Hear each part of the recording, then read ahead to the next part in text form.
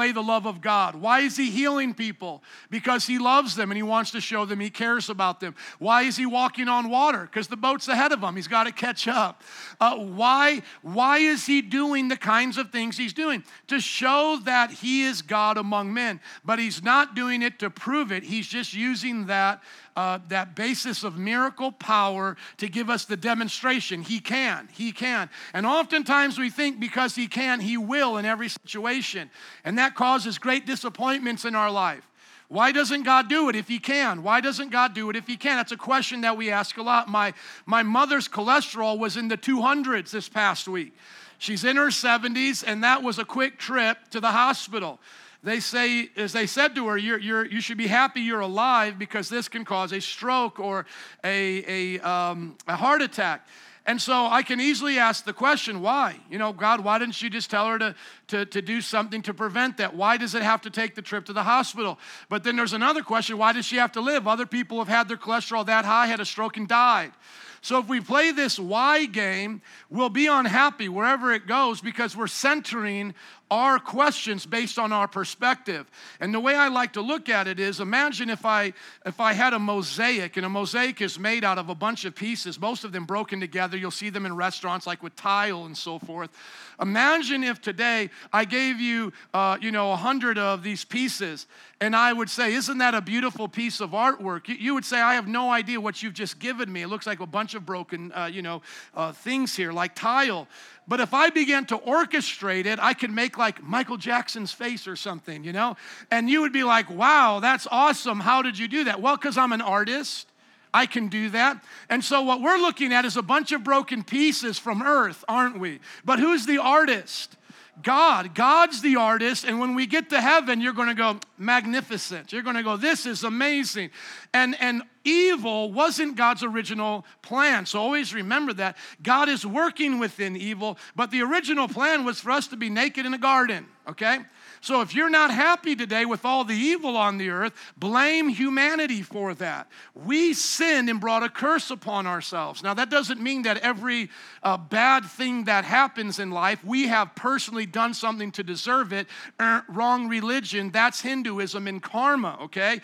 And karma's cool when you're on a talk show or you're out with your friends. It's a cool little thing to say like, man, you got bad karma coming your way. Until you really understand people born sick and diseased in the Hindu faith deserve it because of a past life. Then it's not such a cool thing. Aren't you happy karma's not real? But the principle of what goes around comes around is based in the Bible, and God works it all out in the end. But remember, evil was our choice. So ultimately, free will led to evil in all kinds of ways. What are different ways of evil? Human against human evil. That goes back to free will. Natural disaster, evil in the sense it does things against us. Back to the garden, we ruined it. Curse came upon our beautiful earth, okay? It was meant just to be a beautiful garden. Now we have earthquakes and all of these things. And then this person called the devil, he now is here, spiritual evil against us. Three kinds of evil. Us against ourselves, the earth against us, and the devil against us. How many now know the reason why the Father, Jesus taught us to pray the Our Father and said, deliver us from, oh, y'all sleeping today. Deliver us from evil. What kind of evil? Evil you might want to do against me or a neighbor or an army against us. Evil that the earth might do against us because it's cursed and it's off axis and it's a lot of shaking going on down there in the tectonic plates and up in the atmosphere. And the evil of Satan against us because he wants to steal, kill, and destroy. Why do I say all of that? Because Jesus is on the mountaintop in the verses prior in 17, and he's glowing. And everybody at this glow party, in other words, is basically like, Jesus, let's stay up here. Peter, James, and John are like, let's build some tents. Let's live on the mountain. Let's hang around glowing Jesus. And Jesus says, no, we got to go back down the mountain. And this is where the story picks up. When they came to the crowd, this is Jesus with Peter, James, and John, a man approached Jesus, knelt before him, and said, Lord, have mercy on my son. He said he has seizures and is suffering greatly. He often falls into the fire or into the water. I brought him to your disciples, but they could not heal him. So everybody get the picture up here. What's going on? Jesus and the 3 disciples are on a mountaintop literally glowing, or God is glowing through Jesus, right? And it's like this moment, and as they're coming down the mountain, this guy runs in front of Jesus, and he's like, I'm in trouble, and my son's in trouble. We can't get any help for this issue. And these guys, pointing to the rest of the disciples, the 9, the left behind, the back of the class, they're pointing to them, and they couldn't help us. And so you get this almost like this scene in your mind, if you could have the camera at both places at the same time. They're like, up on the mountain. And down below, they're like, Satanas, come out in the name of Jesus. They're shaking the kid. They're probably pouring oil on him. They got the organ. Has anybody ever been to a Pentecostal service like that? Some of you are like, I thought that's what you guys just did. Kind of, sort of. But we're not that wild. But, it's all going wild. And these guys are shouting and hollering, being religious, but no miracle. And so Jesus has to come and save the day. This would have been the title of my sermon, but I thought I might have scared you guys because, I like to put it on Facebook every week. But still, you didn't share whatever I did put on this week, so now I guess I don't care anymore. I'm just going to put whatever I want to put up there. I was like, I'm going to be a little bit nice. So I called the sermon, How Long Shall I Put Up With You? But I should have called it, You Unbelieving and Perverse Generation, because that's what Jesus calls his disciples. Now, we have to understand adult language here. We have children in our church because we want them to grow with us. We used to do children's church until we missed them so much. We said, come on here and be with us. Some of you wish we still did that, and you need to repent for that. Enjoy having your little niños and niñas with you, your little ones, right? So the adult language here is Jesus is not happy about this. The disciples continually miss the mark. And so there's 2 things we need to get about his rebuke, and I'll read it in its entirety here in just a moment. But there's 2 things we need to get. Number 1, we're never better than these guys. So we don't look down our noses on these other 9 and go, dude, you guys are such losers. How do you miss it every time? Jesus is glowing up there. Can't you at least cast out a demon? Do something. That's the wrong attitude. Why? Because we in that position would have been right there with them, okay? And how many are glad Jesus loves losers? Now, I know that sounds like a bad word. We don't like to be called losers, but I still come from a generation where everybody's not a winner, okay? I come from the 80s where we drank water out of the hoses, okay? Where when we scraped our knee, our mom just kissed it and said, you're all right. We didn't know about hand sanitizer and all these other things. I see these kids with helicopter parents, and I'm like, my kids learned how to not do that by going to the hospital a few times. That's how my friends learned, okay? But listen to me. I'm going to use adult language. Not everybody wins. There's losers in the Bible. People lose in the Bible. Hell is a place for losers. It's a place where you didn't have to go. You could have gone with the winners. How many want to go with the winners to heaven? Okay, and so what he's doing here is he's patient with them. He's patient with the ones that fail the test. Maybe you like it better that way. He's careful to love us when we lose, when we fail, however you want to see it. When we swing and miss and strike out, he still loves us. He says we're unbelieving and perverse. Now, when he says we're perverse, does that mean now the dudes were dressed up like RuPaul, cross-dressing, pulling up their shirt to a midriff, wearing lipstick and walking with the sachet down Belmont and Clark? Is that what he meant by perverse? No, what he means by perversion is off the original version. He was not speaking anything towards their sexuality.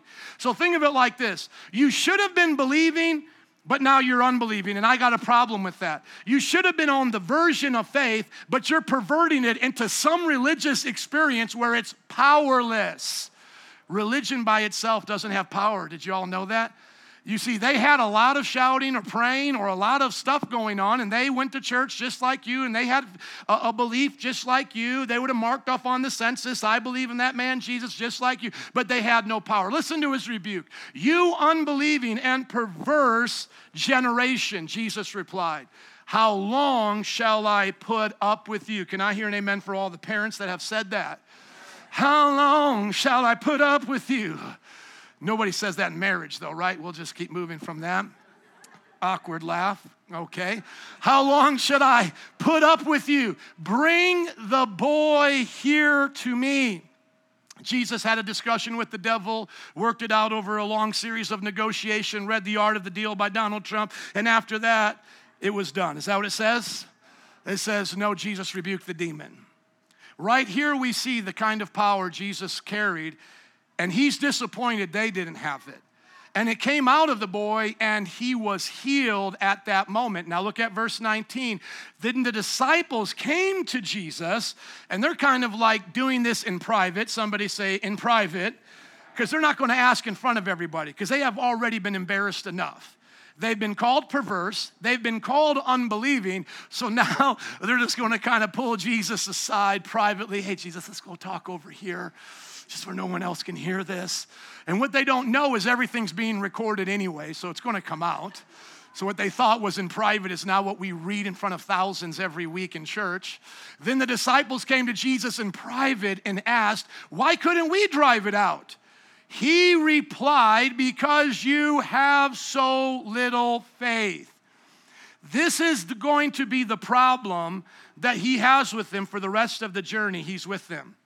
It's always this thing called faith and them not having a lot of it. What is Matthew's beautiful storytelling giving us about faith is that everybody that's not religious is getting the star of great faith. A centurion Gentile man who was a part of the oppressive Roman government of all people actually gets the star, great faith, when he believes that Jesus can heal his servant without Jesus going to the house. Jesus says to him, dude, you got great faith. I haven't even found this among my boys. And you know that's embarrassing when your parents do that. My kids don't act like you. I'm buying you ice cream instead, right? You've probably seen a parent or two do something like that. I wish my kids were more like you, you know? And that's what Jesus does. He says, these guys don't got it, but you got it. Great faith. Syrophoenician woman. She was from the land of Canaan, the place where God literally said they were so wicked and evil, the land had to vomit them out. True story. When he said, go in there and kill man, women, children, and beasts, those were the people they were talking about. He was talking about. And just to give you a historical note on that, they had a chance to surrender and leave. So anybody left that's getting destroyed, you can understand the Bible a little bit more if you take it seriously. There's judgment coming to those people. You don't repent, you don't change. Whoever's left is dying. Sadly, it's a true story. She's a part of those people. Jesus calls her a dog and says, dog, I can't give you these children's bread. Does she get mad and get sassy and go, who are you calling a dog? I'm a woman. Does she do that? No, she falls on her knees, the Bible says, and she goes, yeah, you're right. Our culture is a dog, and that's what he meant, because the Jews were sheep. Other nations, all outside of Jerusalem and Israel, were dogs, including mine, Italy and Poland and all of that. She says, you're right, I'm a dog, but even the dogs get the crumbs from the master's table. Ooh, what does Jesus say? Great faith. Great faith. Are you all listening to me? So if you think you're here today and you're different than these disciples because you go to church, you're so awesome, be careful, because you could be catching the same rebuke of little faith. And homeless one-eyed Willie, who we just took off the street today, who smells like urine, he could have great faith. Because great faith is not determined upon your religious background. It's determined in the moment, do you trust God? So the first thing is, do not disconnect from this story. You can be just like them. The second thing is, don't connect the end of the story, which is, they're not like this anymore. The entire gospel narrative shows us how often they trip and fall. Jesus picks them back up and they continue on. Peter ends up tripping and falling so bad, he face plants so hard, he denies Christ 3 times. The last time, cursing out a little girl going, I don't know the blanking man you're blanking talking about. How many know that's a face plant? But Jesus loves losers. Jesus loves those who get F's on the test. Can I hear an amen? Jesus loves you. Jesus loves me. Who is Peter by the end of the story? A broken man who has missed it almost at every time possible. Yet, at the resurrection, what kind of man does he become? The leader of the church, a great apostle. And so what does that tell us? Is that you and I are not supposed to look back at these stories and think we're better than them. And at the same time, we're not supposed to walk through their stories going, well, I'm no greater than them either. I'll just stay where Peter's at. You know, it's not my fault if I deny Jesus every now and then in front of my coworkers when I laugh at a dirty joke. Peter denied him. No, you don't stay there. The idea is we learn from their stories with humility, with true self-awareness, but then we get the point that they got, because how many know we understand the end of the story? And so don't be like Peter in Matthew 17. Learn from Peter in this passage. Be like Peter in Acts chapter 2, where he's not a man of un poquito faith, little faith anymore. He's a person of great faith. He's preaching the gospel. People are coming to know Jesus, and eventually he has so much boldness, instead of denying Jesus, he dies for Jesus. They want to crucify him, and he says, I'm not even able to die the same way my Savior died. Crucify me upside down, and that's how Peter died. Isn't that amazing? So Peter starts out in this story coming down with Jesus to see the rest of the disciples not being able to do it. They then ask him in private, why can't we drive this demon out? Because you have so little faith. Truly I tell you, if you have faith as small as a what? As small as a what? A mustard seed, and that's very small. It almost is like a kernel of black pepper. Think of a little black pepper, a pepper there. That is about the size of a mustard seed. He says, if you have faith as small as a mustard seed, you can say to this mountain, move from here to there, and it will move. Read this with me, nothing. 1, 2, 3. Nothing will be impossible for you. And how many believe at this moment we should cue Tinkerbell and have her come down from the Magic Kingdom castle, and then we sing Wish Upon a Star? Let's be honest, isn't that how the culture wants to make what we just read there? Like they may say there's something good you can get out of this, but there's something good you can get out of Frozen. You can get a life story out of Pinocchio. That is all you're getting out of this, because this idea next, that faith is what moves mountains, and when you have faith, nothing's impossible for you. That's Magic Kingdom stuff. We're grown-ups. You can have faith, I'll do work. You can have Bible, I'll have science. You can have a prayer life, I'll have my grinding life. See, that's what they think out in the world, that what you're doing here is literally going to Legoland and watching me talk about the next thing we're going to do in the Lego world. Is that really how it is? It's not. And I want to bust this down so much that if you ever get this thrown back at you, you can help the world see the truth about faith, and then all of us can have great faith. Are you ready for this journey? So we're going to come back to this story in just a moment, but let's go to some other passages to learn about having great faith, because how many are tired of Jesus saying to us, how long do I have to put up with you? I don't want to hear that anymore. Let's go to Hebrews chapter 11, the chapter of faith. Hebrews chapter 11 is going to teach us all how to have faith, because I want to have great faith. I want to learn from their mistakes, and I want to have an ever-increasing faith, and I want to do Christianity right, and I want to be successful at it. Can I hear an amen? How many want to be successful at this? Okay, now let's look at the definition of faith here. In Hebrews chapter 11, verse 1, it says, now faith is blind, and you never know what's going on. Is that what it says? No, a lot of people talk about blind faith. We're going to debunk that in just a moment.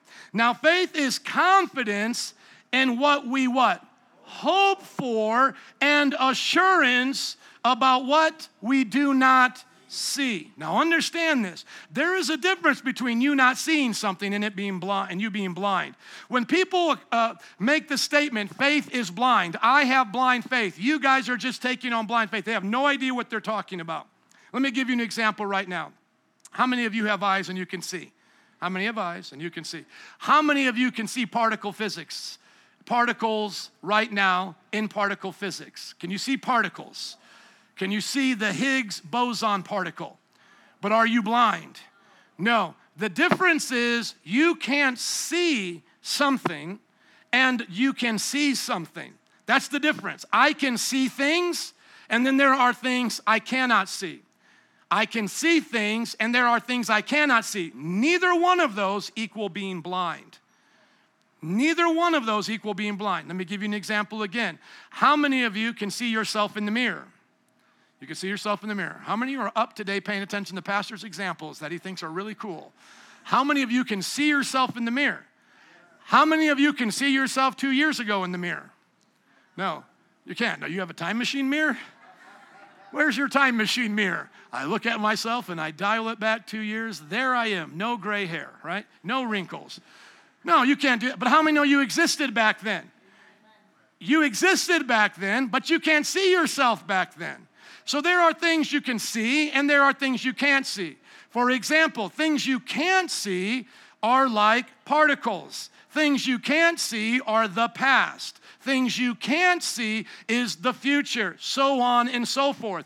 At any time, are you blind in this? No, because you're seeing a whole bunch of other stuff. When we are walking by faith and we are not walking by sight, we are not walking like this, we are walking like this.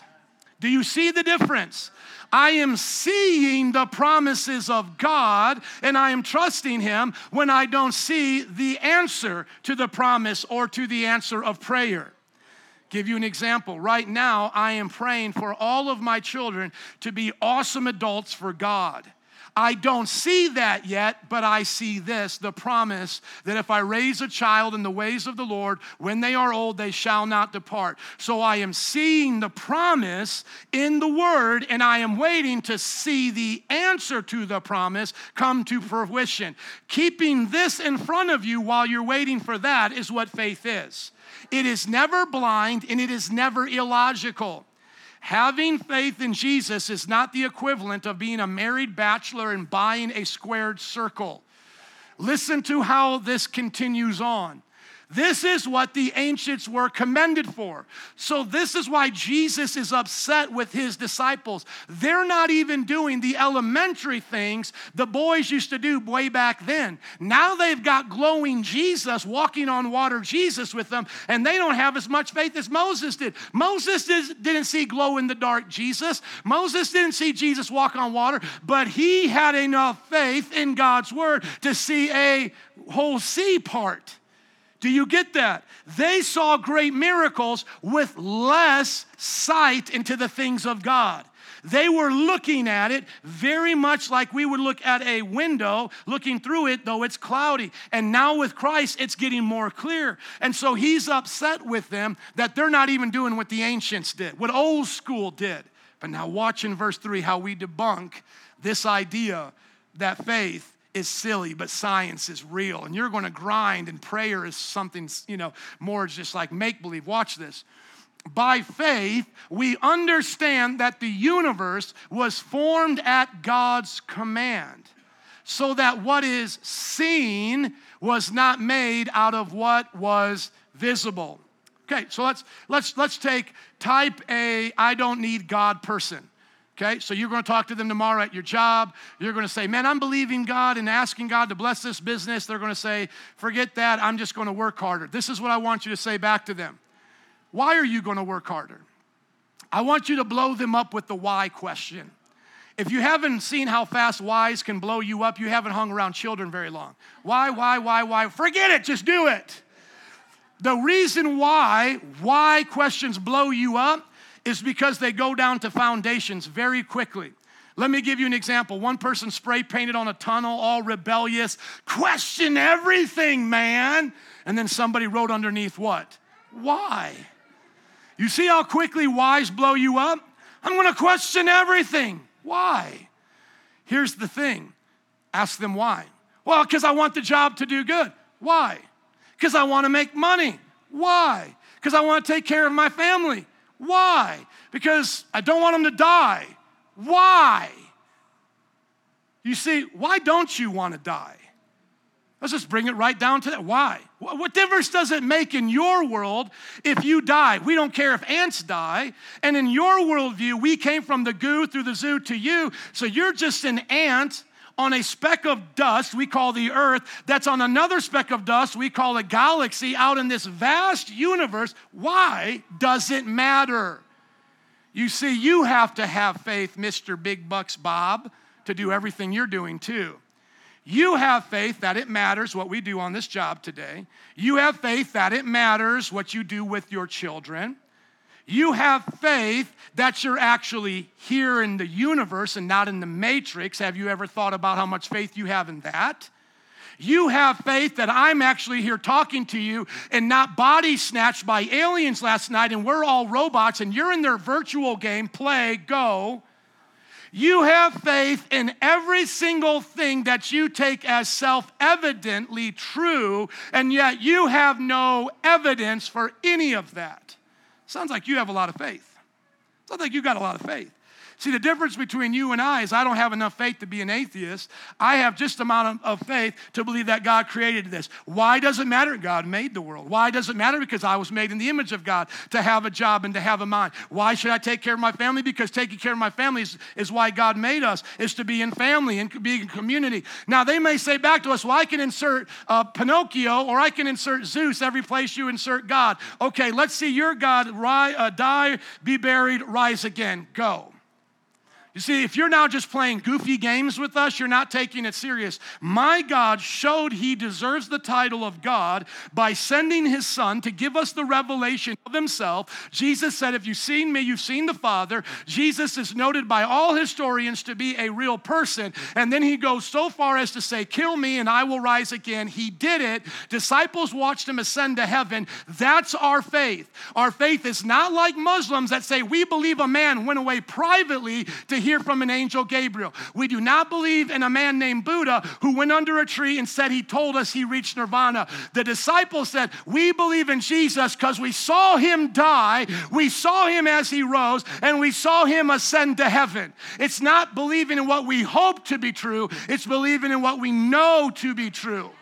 Do you know the difference? So we can clap for Jesus, y'all. Let's give Jesus a better hand clap. Thank you, Lord. Thank you, Jesus. It's hot up here. I'm doing my best. Are you all getting anything out of this? See, we understand as Christians that the basis of all things is already faith. Your existence, you're taking for granted by faith. You just haven't acknowledged it yet. The actual universe in itself and it's all of its existence and all the particles is from God. And let me just pause here because every time I say this, somebody's like, ooh, Pastor, I got another answer to how we got here. Okay, how did you get here? The Big Bang. Man, haven't you heard of it? What do I always say back to them? Who banged it? What banged? Oh, we believe now that nothing can create something. Well, that's great. See, you're the one that belongs in Disney World flying with Tinkerbell from the castle. Has anyone ever been to Disney World and seen Tinkerbell come? It's a great crescendo at the end there of every night and the fireworks go off. You see, the atheist, the unbeliever, the secularist, the naturalist, they belong in Disney World because they are worse than a magician. A magician can pull a rabbit out of a hat, but you need a magician in a hat. They believe the universe came from nothing exploding. How does nothing explode? Are you listening to me? Where do you get that kind of nothing from? Can I get it to explode in my bank account and make $1 billion? And if all kinds of things like universes can come from nothing, why not a unicorn from nothing right now? We all know that what we see came from what we don't see. Why is that? Because everything you see is in matter, space, and time. Can matter, space, and time be its own creator? Can you be your own mother? No, they've tried to make movies where they play it out, and it's nonsense. You cannot be your own mother. Matter, space, and time cannot be its own creator. You want evidence for God, look in the mirror. Pick up a rock. Look for everything you see. Creation is the evidence of a creator. Are you understanding what I'm saying? It's as simple as causation. Let me just give one more example. Let's say I pick up a bow and arrow right now. I pick up the bow, and I pick up the arrow, and I'm going to launch that thing out, and I let it go. All science is doing is studying the arrow in motion. The universe and all that is here. Our thing is, where did the bow come from? Where did the arrow come from? And where did the first cause come from? Are you listening? What we're saying is science is great. I believe in science because I believe in God.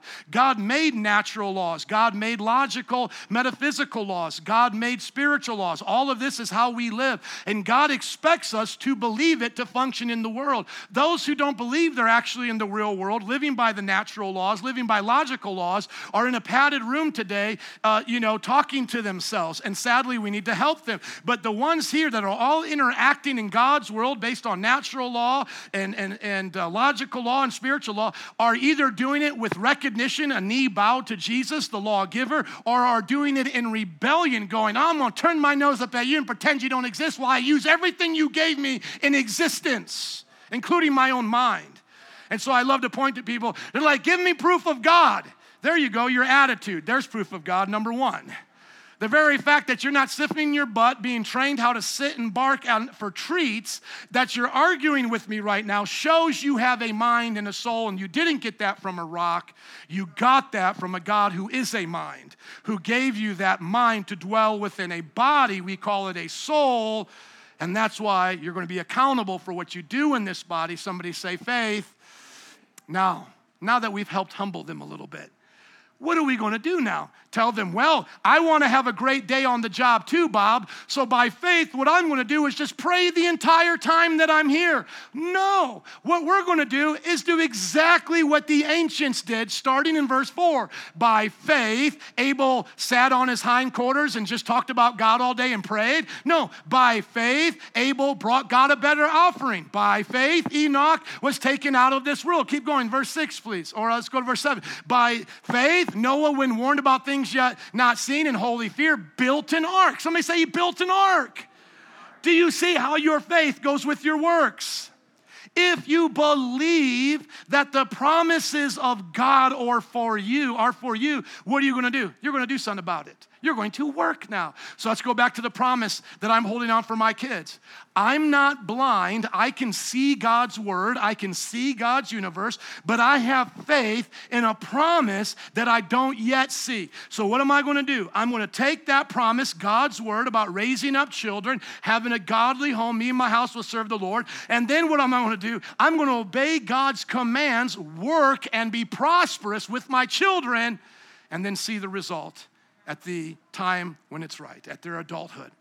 Now, does everything we put faith in towards God's word always work out in our own timing, in our own way? No, there are times you will be disappointed in faith. And once again, we go back to that mosaic and we say, God, you know, explain when I get there.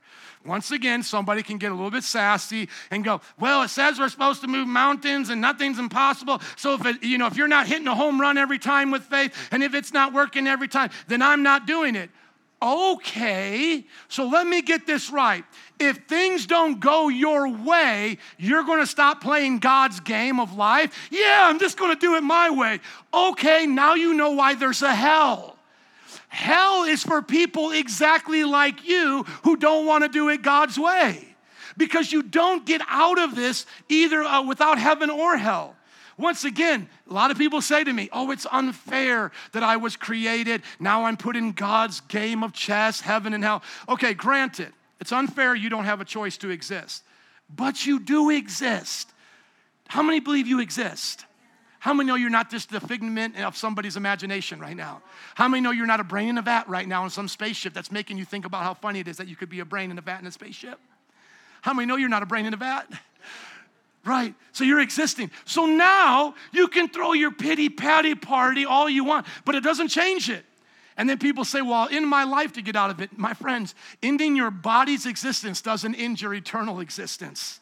You better be careful about how you do things in this body. So what's the point? We're found here, now all existing, in a world we know didn't create itself. We know the world is fallen because we all desire some kind of a perfection, but we never get it. You know, this idea of nobody's perfect, it's actually a terrible way to live because we never really believe that. We expect people to be perfect. When somebody steps on your shoe getting onto the bus and doesn't say they're sorry, do you just write it off and go, nobody's perfect? No, you're like, excuse me, you stepped on my shoe and you didn't apologize. Now, how many know if they say back to you, nobody's perfect, you're not cool with that? You're like, I know that, but you better say you're sorry and at least pretend like you're perfect, because we expect perfection, don't we? We expect perfection. Get married for more than a day and realize how much we expect perfection in our spouses. How dare you put the toilet paper that way? Don't you know it goes the other way? So serious. How dare you do that? My wife and I, we share a bathroom that has the two sinks. It's an amazing bathroom, but it's never enough space. And in the morning, sometimes I open this cabinet, and if you don't shut it, the door will hit the cabinet and make this real loud sound. My wife and I almost went to World War III today because I was in there, and she comes in, kapong, kapong, kapong. And it's my fault because I didn't shut the little cabinet there. How many know it's my fault? It's always my fault. I didn't shut the cabinet. But the way she busted in there, she's like, she didn't care. She didn't care. It was the morning. It's my time alone. And I just have this moment to myself. And I'm like, woman, this bathroom is not yours anymore. I forbid you to be in this bathroom. You are now consigned to the children's bathroom. My wife's like, yeah, right. She's like, this is my bathroom. She made my bathroom look like a Greek woman's palace with all of her Greek colors and gold. We have gold, fake faux gold, whatever you put the toothbrush into. It's just weird. I don't have any manly things in my bathroom. A pink rug, you know, like those things you step on, pink. And this is real world. This is real. And I expect my wife to know better. See, I expected her when she came into that bathroom, she was supposed to know, I forgot to shut that. She was supposed to come in gently. And see, this idea where we're always wanting perfection goes back to the fall. We want perfection in weather. How many of you, just when you wake up, you see the wrong weather, you're just disgusted. It's like it just ruins your whole day. Like, how dare you? This is my day. I'm going to the beach. I'm going on the boat. And it's overcast. Oh my goodness. And you just want to go to the dial. You just want to find the dial somewhere of the earth and just be like, come on, get back to normal, clear up the sky. Why? Because we expect to live in a garden. We expect things to go our way. We have this way about our thinking that it's supposed to be different. And C.S. Lewis called this the perfection we were once in, but the perfection we lost. We expect our relationships to be caring and nurturing and loving. We expect the earth to cooperate. We expect everything to go our ways, and yet everything goes complete opposite. The weather doesn't go our way. We become our worst enemies. The ones we love the most have the most, we have the most tension with them at times, and they hurt us the most, and it seems like it's upside down world, and that's because we've fallen and we can't get up, and Jesus came to lift us back up and to change us. But guess what? We don't see it yet. We don't see it with these eyes. I don't see all the perfection yet.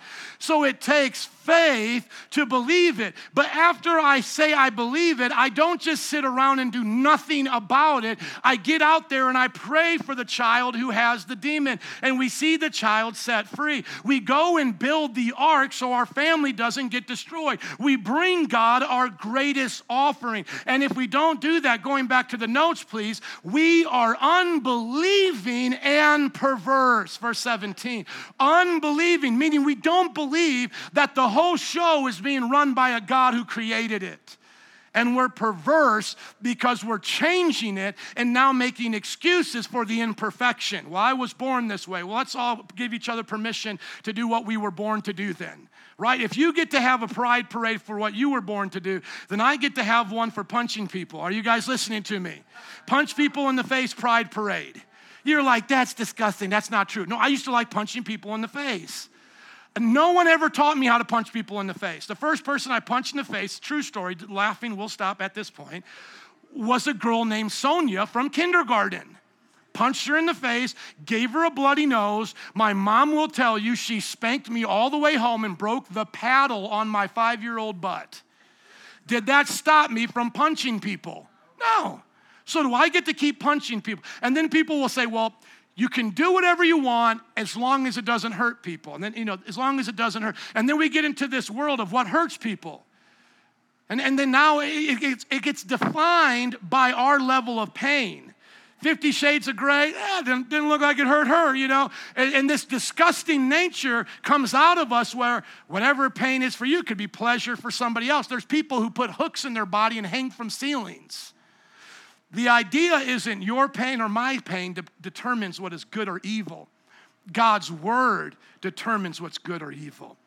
And so what we do here now is we don't live out by what we see, even in our own bodies. When I'm lusting after another woman that's not my wife, I don't go, well, that's natural, so I'm going to go with that today. No, I make a choice not to do that. Now, technically, would that hurt anybody, having an affair? Maybe a little emotional hurt, but if I'm living in the world of Desperate Housewives with Eva Longoria, she'll get over it. See, it's not cool when the pastor talks like that, is it?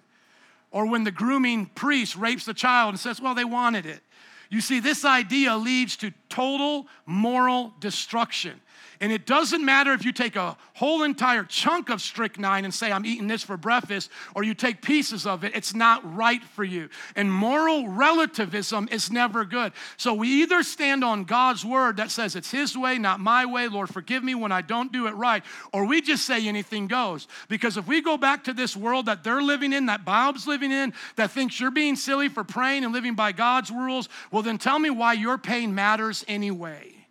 Last time I checked, the antelope wasn't having a sit-down discussion with the lion on the plains of Africa about whether or not the lion was going to hurt it when it ate it alive. Have you ever seen those shows? How many have ever seen an animal getting eaten alive? How many know it's weird? The animal's still like moving with half of its torso. Not to be gross, but let's just be honest, the animal's still eating it. And then it says to its children, come, this is good, it's fresh. It's like sushi, but a zebra. Eat it. How many know that happens in the animal kingdom? If there is no God, why don't we do that in the man kingdom, the humanity kingdom? See, the idea is we can draw lines, but they're really made of chalk. They can just be erased and redrawn by somebody else. God is teaching us that belief is a virtue, that having an original version is a virtue. Don't change it. Don't change it. Original version of sexuality is what? One man, one woman, marriage. Don't change the version. What's the original version of society and culture? Treating each other as the way you want to be treated. What is the original version of politics? Self-governance for the best of the people, right? Are you listening? What is the best version for all that you and I do on our jobs? Succeeding, not at the cost of bringing others down. So we want to succeed, but we don't want to bring them down. If I sell a better cell phone than you, that's awesome. We'll buy your company. You can work for my company. But I'm not going to do better cell phones by trying to sabotage your cell phones, cheating and breaking the rules. You guys get what I'm saying? That's commerce. That's how God created us to get along. We fell, and now we're unbelieving and perverse. And Jesus is literally looking at Chicago today going, how long do I have to be here with you? Because he came the first time to give us this shot. The second time, it's all judgment. So he's like, guys, how much longer you guys got to get this? Colors of rags, it's not what you kill each other over. Hello? This inside the womb is actually a life. Have you done the face app yet? Let's do a face app on a 20-week-old fetus. Face app at 50 more weeks. It's a baby. Hello, how many know about the face app? Makes you look older. Let's speed up the age here. What does that become, a giraffe? That becomes a person. If we found just a particle of that on Mars, everybody would lose their mind and call it life. What do you think it is in there? Are you getting me? And God is saying, how long do I got to put up with you guys? You guys don't get it. You keep changing the laws. You think that makes me change. God says, I don't change when you change. You can vote in Oprah Winfrey as president. It's not going to change anything. Are you guys listening? It doesn't matter how we look at it. It's how God looks at it. A quick little side note is, does every sickness a child has equal demons? Yes. No, I'm kidding. How many have wanted to cast some demons out of children before? Satanas, you listen to me. You will leave this little boy alone. I'm having my moment. I have 6. I get a moment every now and then. My children are little angels. Aren't you guys? Little church angels back there. Church angels. Just take a road trip with them one day. Half kid. No, not every child has a demon. And let's be serious. Not every autistic child that has seizures has evil spirits. The church has done this wrong. Oftentimes, we look at symptoms in the natural, and then we go to the Bible and we compare it, spiritual, natural. Oh, it must be the same. This child threw himself in a fire. My child has autism. That must be a demon. Let's not do that. How do we know if someone has a demon? The Bible says the spirit inside a person must manifest when we call out the name of Jesus. So in my times of casting out demons, it's never been like Sherlock Holmes, where's the demon? Demons are not really that good at hiding once you start talking about Jesus. And casting out demons is nothing like The Exorcist. There's not like this long process and you're like putting the cross on their head. I have a video of us casting out demons in India. You can ask one of our leaders, ask Tony for it. He'll give it to you. Tony, would you raise your hand? There's nothing on the outside that's spectacular. It's just somebody screaming a lot and Jesus setting them free and them ending with a thankfulness. This child was literally demon possessed, and these guys didn't have the answer because they didn't have faith. As we continue back to where we've already been, Jesus says if you have faith the size of a mustard seed, you can move a mountain. And so let me just kind of end this thing here and we can move on. The idea isn't that when miracles happen, God is changing the code. God is just showing us built into the code, he has the power. So let's take, for example, we were all video game coders. Does everybody know what a video game is? How many know coders make video games? If you can get that down, you can get the example. Nancy, my wife, you got it? They make video games, we play them. Mario Brothers for my wife, right?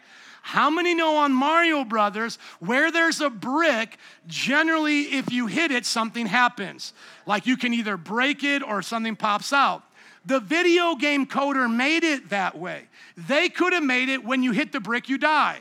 Why is it in Mario Brothers when you get the fire, you die, but you hit a brick, you live? How many know in our world, I hit my head on that brick, I die, just as if I touch fire, right? But the video game coder said, hitting brick here is cool, fire not cool. Everybody get it? And how many know there's these little pipes that run along through the game? And some of them, if you squat down, you could take a trip into an underground world. Other ones don't do anything.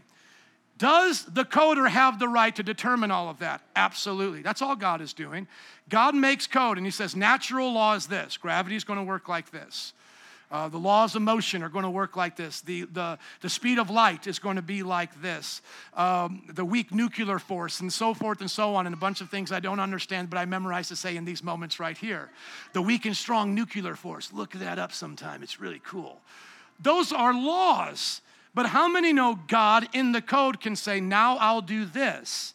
It doesn't change that law from being the general law. It just says in the code of humanity, I can step in and do X, Y, and Z. And so what is a mountain? God's furniture. God can move mountains like my wife moves furniture in my house. Are you listening? How many rearranged furniture in your house? How many rearranged picture frames? What is that to God? How many know if I put you in a virtual world right now, Sim City or whatever, you can start putting up mountains wherever you want. You just put up a mountain here, put up a mountain there. How many know when you take off the goggles, you're in this world, you're now in God's virtual world? Where do you think this world came from? This came from God's power, God's doing, God's wisdom. God can move mountains however he wants. Though that is not supposed to be taken literally in this context, we can also understand it literally. Mountains move wherever God tells them. Amen? So what does it mean to us? A mountain is the biggest unmovable thing you can think of. God says, I can move that when you have faith the size of a mustard seed. If you can do that, God, then you can heal this cancer. God, you can change my family. God, you can do this. And I want to be honest with you. I would rather you pray and strike out or miss every now and then than you never get the chance to see miracles in your life. The problem with the disciples wasn't that they were just Oompa Loompas. It was that they didn't know how to match their trying with their faith. And so we need to be able to go through life doing things by faith. Let me give you a quick example as we're getting ready to close. My friend's at the gym. Imagine this dude's at the gym in the locker room, and a guy has a heart attack. What does this guy do? Calls for help. Help, this guy's having a heart attack. Go get some help. And then what does he do? Goes down and starts praying for the guy. Why? Because he has faith the size of a mustard seed that God can do something there. Some of my pastor friends were in the inner city doing work there. Drive-by shooting happens. Person is shot, bleeding out. Call the police, call the police. They run over to the person and start praying. Both of those stories end with the people living and surviving. Who knows what would have happened otherwise? I was driving my car to church one day. There was a pile up in front of me. It was bad. It was everybody slamming on their brakes. I'm putting on mine. I can see through the rearview mirror a car rushing towards me. I pray to God. The car swerves outside of me, hits the other car. Not good for them on that side. And I drive and go to church. Miracle for me. Amen? Miracle for me. I'm going to keep praying. Now you might say to yourself, well, I've prayed before and the car did crash. I've been in those moments too. You might say, well, I prayed that my family member would live and they died. My question to you isn't, do you always get what you want? We've already talked about that. My question to you is, are you willing to work this until Jesus comes back, seeing his plan for your life? Because on both sides here, there's no miracles and then there's miracles sometime. I mean, you can live in the world of no miracles if you want. You can pretend God doesn't exist. It's all whatever you do for yourself. That is an option. There are two options for you. Or you can live in the world of sometime miracles. How many want to live in a world of sometimes miracles? How many believe it counts for the times where it shows up? And so I'll explain it to you when we're in heaven on the streets of gold. I'll be like, well, this is why it didn't work that one time. But now I'm going to keep pushing that button because 1 out of 100, 1 out of 20, that button gives me a little treat, okay? And that monkey knows, keep pushing that button. Don't touch this one because you get electrocuted. Touch this one because it sends out a little treat. Are you with me? When I pray, when I hang out with Jesus, when I believe that things can change in this world, I see things change.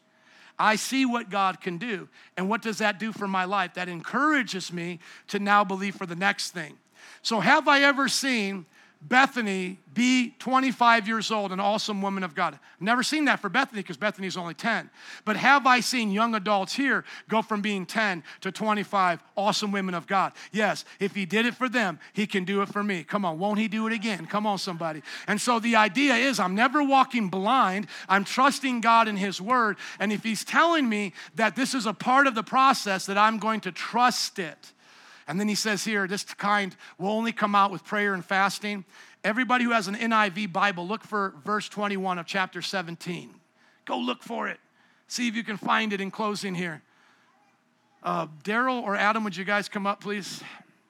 Want to close out today. I'm going to read through this, but I want you to find verse 21. Can you guys find 21? It's not there, is it? So as a good Bible teacher, I got to explain why some verses are not there. In the King James it is. Simply it's said like this among scholars. When the manuscripts were being handed down and they were copying them, sometimes they wanted to add into certain gospels the parts that were in the stories of the other gospel. Because remember, we have 4 surround sound, right? Everybody get that? Surround sound, 4.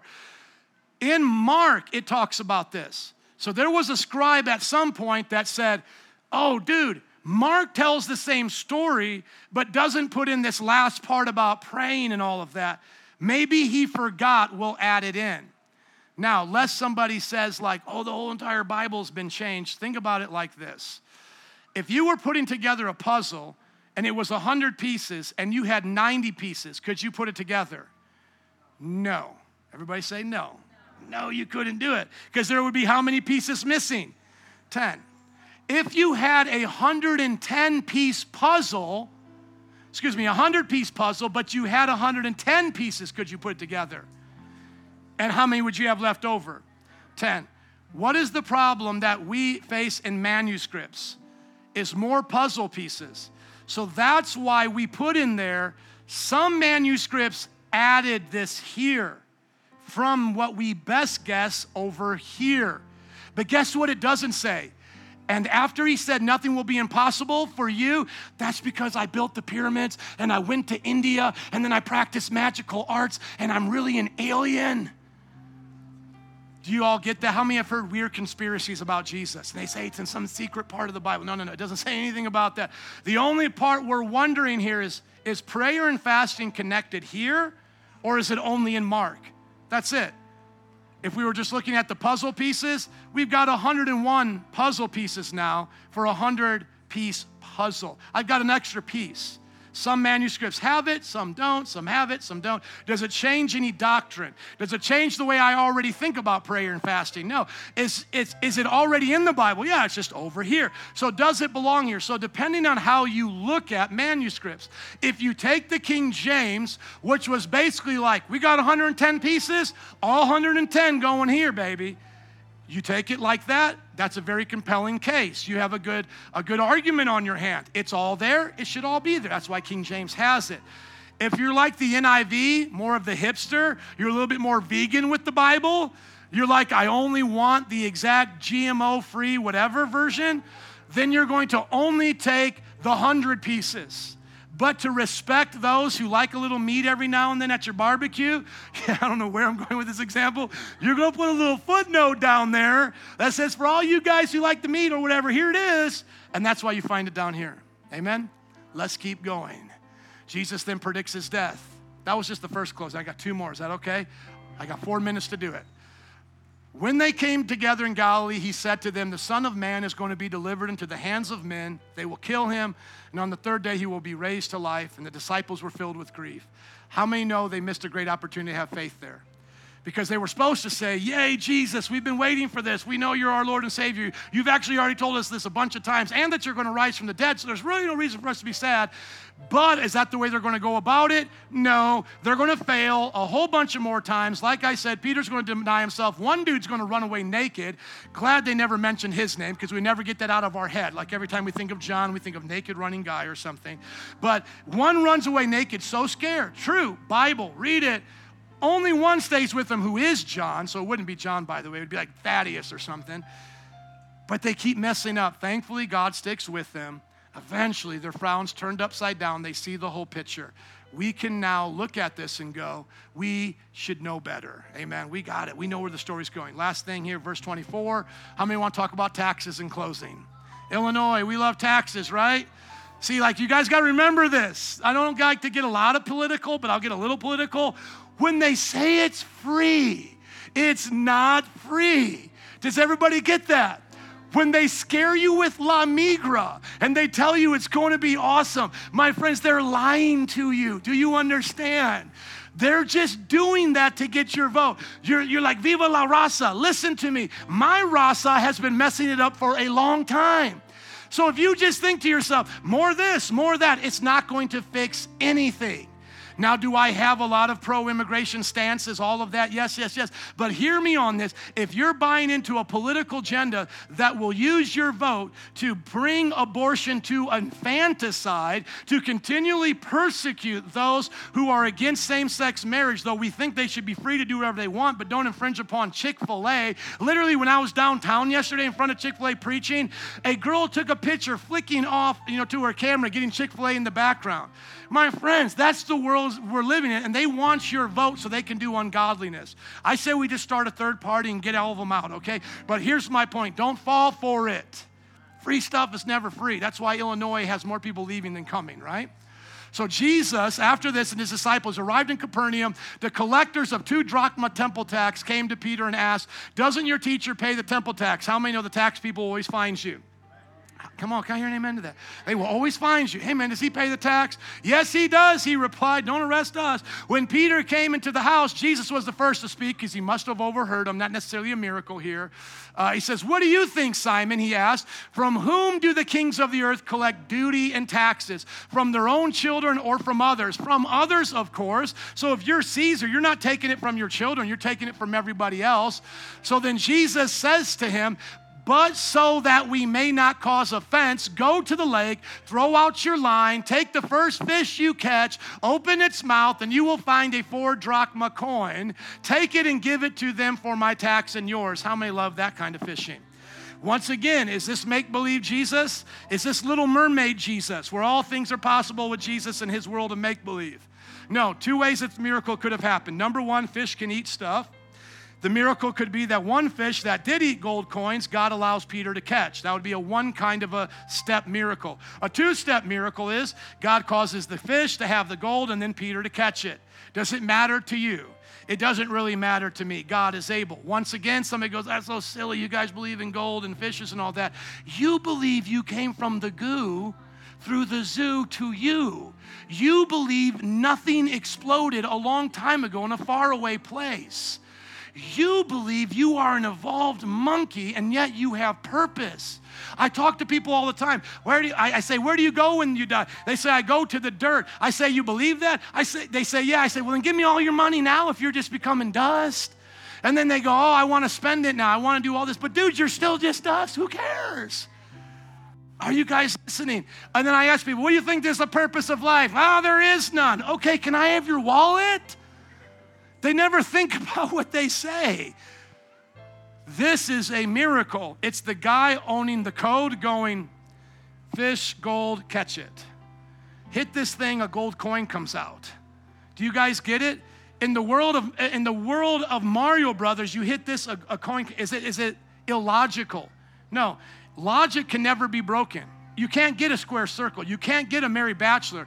But can you bend reality and still be logical? Yes. And that's what we do right now in movies and TVs and CGI and video games. We're not illogical. We're just bending reality. It has its limits. And so God within his world does that. What do we get from this? Number one, tax people will find you, so pay your taxes. Number two is Jesus is God's son. If he wanted to play by their rules, he could say, you know what? You don't collect taxes from your own children. I'm the child of God. Take that. Boom. I don't have to pay your taxes. But Jesus never used his privilege to oppress or to get out of things. He goes, just go fishing, Peter, and take care of it. So the third thing we learn is that provision is always in God's vision for our life. Amen? Let's give it up for Jesus today. Come on. Let's all stand up. Altar workers, band, would you come? How many of you today want great faith? I want great faith. Father, thank you for this message today. We want to learn from the disciples. We want to learn from their mistakes, their failings. If everybody here would be honest, can you admit you've made mistakes with faith, trusting God? How many of you right now need to start over again with God and say, Jesus, I need a new life. I got to start over. Right now, ask him to change you. Have faith that God can change you before you see that change based on what you see in his word. Meaning, do you believe God can change people? Yes, well then believe he can change you right now. Say, Jesus, come into my heart and change me. For the rest of us who have been living with Jesus for a while, why don't you raise up your hand and say, God, give me great faith to change the world. Come on, to move mountains where nothing is impossible. A few moments right now can change all of our lives. Let's take it. Let's go. What do you want to believe God for? Start where you're living. Start where you're at. Start with your children, your marriage, your family. Great faith is not out of your reach. Our great faith is not even from ourselves, the Bible says. It's a gift. Come on. How many want to have a gift today to believe that your marriage can be changed? How many young people here want to have the gift of faith to believe that you can start your school year on the right foot and stay away from the evil of this world? How many want to believe with me that you can be delivered from evil, that God can keep you from temptation? A few moments right now can change our lives. Change mine, change yours. A few moments right now. Jesus, change us, rearrange us. Let faith arise in us. How does faith come? It comes through the word. It comes through the prayer. It comes through the consecration. We'll go through those lessons at different times, but come on, just go with what you know right now. And if you've never prayed before, just talk to God as if he is your best friend, because he is. He'll hear you. Because remember, the disciples had religion, but they didn't have a relationship that brought about power. God wants you to have a relationship that has power. What if I told you you don't ever have to smoke again? What if I told you you don't ever have to curse again? What if I told you there's a way you don't ever have to be depressed again? You say, man, that's too good to be true. I got testimonies in this church, me being one of them, of so many of those things. Well, what if problems still happen? Well, what do you think you do if problems still happen? You apply the same faith you did to see the first answer, the first deliverance. Just because I've never smoked again doesn't mean I've never been tempted to smoke again. But the same God that delivered me from it 20 years delivers me from it when I see somebody vaping and it smells like cotton candy. God says, don't do it, son. It's not good for you. Don't do it. Come on, a few moments can change your life right now. Deliver us from evil, God. Lead us not into temptation. We walk by faith, not by sight. But our faith is not blind. Our faith is an assurance. It is a hope in your word. It's not what our earthly eyes see. It is what our hearts